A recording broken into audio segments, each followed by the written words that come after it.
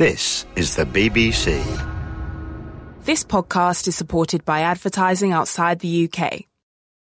This is a BBC Radio 4 archive edition of Alistair Cooke's Letter from America. Good morning. Since President Bush came back across the Atlantic and failed to impress practically any European, including Mr. Putin, with his stand on a whole range of issues, his popularity rating here has dropped to 50%, which is the lowest mark for any president at any time, however troubled, in the past 5 years. Last Wednesday, the Federal Reserve cut basic interest rates by a teeny-weeny 0.25%, which nevertheless was the sixth cut in a year. And whereas the first two provoked a cheerful leap in stock prices, the later ones produced a universal yawn. Wednesday's bold effort did not even show a reaction as gymnastic as a yawn. The main industrial index simply slumped a little more, and many companies said that while the outlook for the next quarter had looked grey at best, it was now tinged with a black cloud or two. So, seeking solace, surcease, or maybe just escape from our woes, I found myself, as the French say, scanning a high bookshelf that I rarely touch, to see if some forgotten book suggested a topic that might cheer us up. And my eye fell, as we say, on a fat red leather volume, much frayed at the edges, bearing on the spine a single word inscribed in faded gold. It said, Shakespeare. It was my father's copy. Must have been very popular in its time, well printed, all the plays, no notes, but scores of photographs of the leading actors and actresses of the day, which was the heyday of Sir Henry Irving and Ellen Terry, my father's two favourites, and rafts of other players, whose names even are forgotten except by old eccentric theatre historians. The book was published just after the turn of the 20th century. I flipped through many pages, admiring the extraordinary quality of the hand-coloured photographs. This was 30, 40 years before colour photography. But remarking most on the looks and appearances of the famous actresses, mostly British but quite often American. First off, most of them today would weigh in at about 160 pounds. Next thing, they had firm, strong features, most with aquiline noses, and when they weren't playing Lady Macbeth in a nightgown, they had waists bound in at, say, 24 inches, busts overflowing at 44, maybe. The publishers had plainly chosen beauty before acting fame, and these were the reigning beauties of the day, each an example of what my father called a fine figure of a woman. I remember thinking as a boy how, by contrast, how handsome the men were. They all had large, firm features. They were athletic. They had prominent noses, square chins. Men not from the same planet as Tom Cruise and Hugh Grant, who even today look to me like actors in a high school play. So there it is, the fact which the more you face, the less you can deny, that the standard, the type of what one generation thinks is handsome or beautiful changes more than you in your youth could guess. So lately, I thought I'd make a little private test by inviting 2 or 3 young women to see a film, a famous film, with Greta Garbo, who everybody in the 1930s thought the most beautiful woman alive. Show it and then just wait and see what their ideas were about the movie, about Garbo, her acting and so forth. I said young people and make them young by your definition. Enough to say that none of these 3 was alive when the film was made in 1935. It was Camille, possibly the oldest chestnut of a melodrama in the European theatre, with or without music, the Lady of the Camellias, La Traviata, the fallen woman, in Verdi's opera. Simply and lugubriously the courtesan who repents of her wicked ways when she falls in love with an upright, decent man. Alas, too late, too late. She is dying of tuberculosis. When this movie version came out in the mid-30s, it was universally praised as one of Garbo's tragic masterpieces. So when our private showing was over and I looked at my three youngsters, the awkwardness of the silence was almost a noise in itself. And then somebody chuckled. The verdict was that Garbo was mighty statuesque. Yes, beautiful, you could say, in an unmodern way, but any thoughts about her looks were overwhelmed by the absurdity of her part.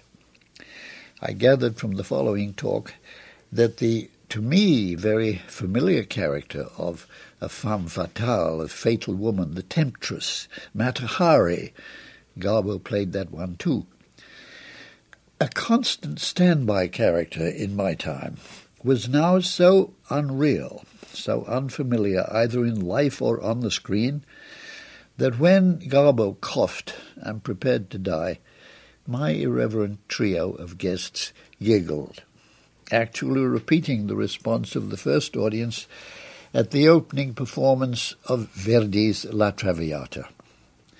That Italian audience showered the theatre not with applause, but with loud laughter, because to them the sight of a very large, probably boundingly healthy Violetta preparing to die of consumption was comic. To my guests, Garbo was slim enough, but the part itself, the repentant courtesan giving the required cough to indicate oncoming consumption, was just as funny. The memory of that failed test convinced me that standards of beauty changed drastically, and, as with many other inexplicable changes, it's no use old folks going on as they do, that things aren't what they used to be and have gone to pot. Having reached this noble conclusion, I was ready to move back and talk about, I don't know, Mr. Bush and Mr. Putin, which sounds like an old music hall turn, but is, alas, far from anything so genial and harmless. I turned to my newspaper, and I found a far more serious issue than changing taste, but a piece about a change over 25 years in social taboos. It was an obituary of Carol O'Connor, and the name may not mean much to listeners outside America. It's not, however, about the late Mr. O'Connor himself I wish to talk, but the part he played in a television series that ran here for years and years, as I believe it did in Britain. The series was known here as All in the Family, and was an American adaptation of the British series, Till Death Us Do Part. The main character, Alf Garnett, was it not in Britain, was Archie Bunker here, very much the boss of his working-class family, his simpering, half-dotty wife, rebellious daughter, and frowning, cowering son-in-law, whom Archie called a pinko Polak. Archie, Alf himself, the strutting, absurd, semi-literate bigot, with his suspicion of every type that wasn't what he called true American, which meant either of English or Irish heritage. Suspicious of Jews, blacks, fearful of Latinos, making occasional sly, belittling remarks about homosexuals. The main thing about Archie, Alfie was, to his audience in both countries 25 years ago, was that he was pompous and funny, absurd, but acceptable, even lovable. In the subsequent brief television biographies of Mr. Connor, They showed short clips of typical scenes, always examples of his dependable bigotry. But you may be sure that the accompanying commentary was quick to stress that while the audiences of the time, both conservative and liberals alike, enjoyed the show, it could not possibly be put on today. A much more sensitive time, we gathered. And it's quite true.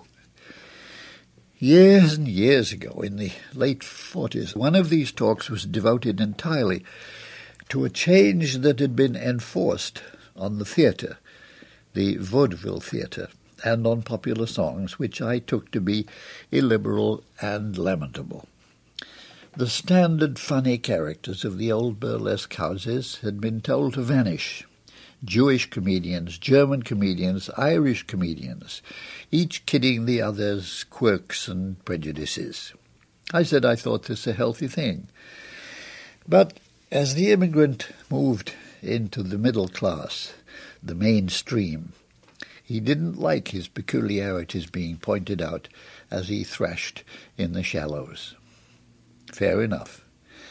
But it seemed a pity that my daughter's school wouldn't let a Jewish girl play Shylock. An absurdity that the lyrics of the Basin Street Blues no longer sang about the street where the dark and the white folks meet, but had to be where all the elite meet. But now, not only are the different types and their different humours banned from plays, movies, television, but any mention in life of them as separate or remarkable human beings. And no wonder. One of the many fascinating discoveries of the recent census is that the all-American family, the regulation film, TV soap, TV commercial American family of white mother and father and two adorable children is no longer the norm. Only one family in four conforms. That's a shocker. And so is the news that a new president of a famous Ivy League college, Brown University, has been appointed. She is black, the daughter of a sharecropper, granddaughter of a slave. All the old blues lyrics, all the ethnic comics, all the national jokes were acceptable just so long as the white, the Anglo-Saxon Protestant, was on top and gracious enough to accept them. But he's no longer boss man, but a suspect native. 50 years from now, an old southern friend of mine suggested, blacks may be privately chuckling over the jokes that secretly circulated through southern whites in the 1950s, shortly after the Supreme Court ruling that ended the separation of blacks and whites. Then whites, whose long reign was about to be over, told with typical wryness such a tale as that of two black men coming into their club, ordering a cocktail at the bar, and the white bartender shaking the ingredients vigorously. And one black clubman says to the other, "You got to give 'em one thing, they got rhythm." That was Letter from America with Alistair Cooke. You can find more Letters from America and thousands of other programmes for curious minds on the Radio 4 website.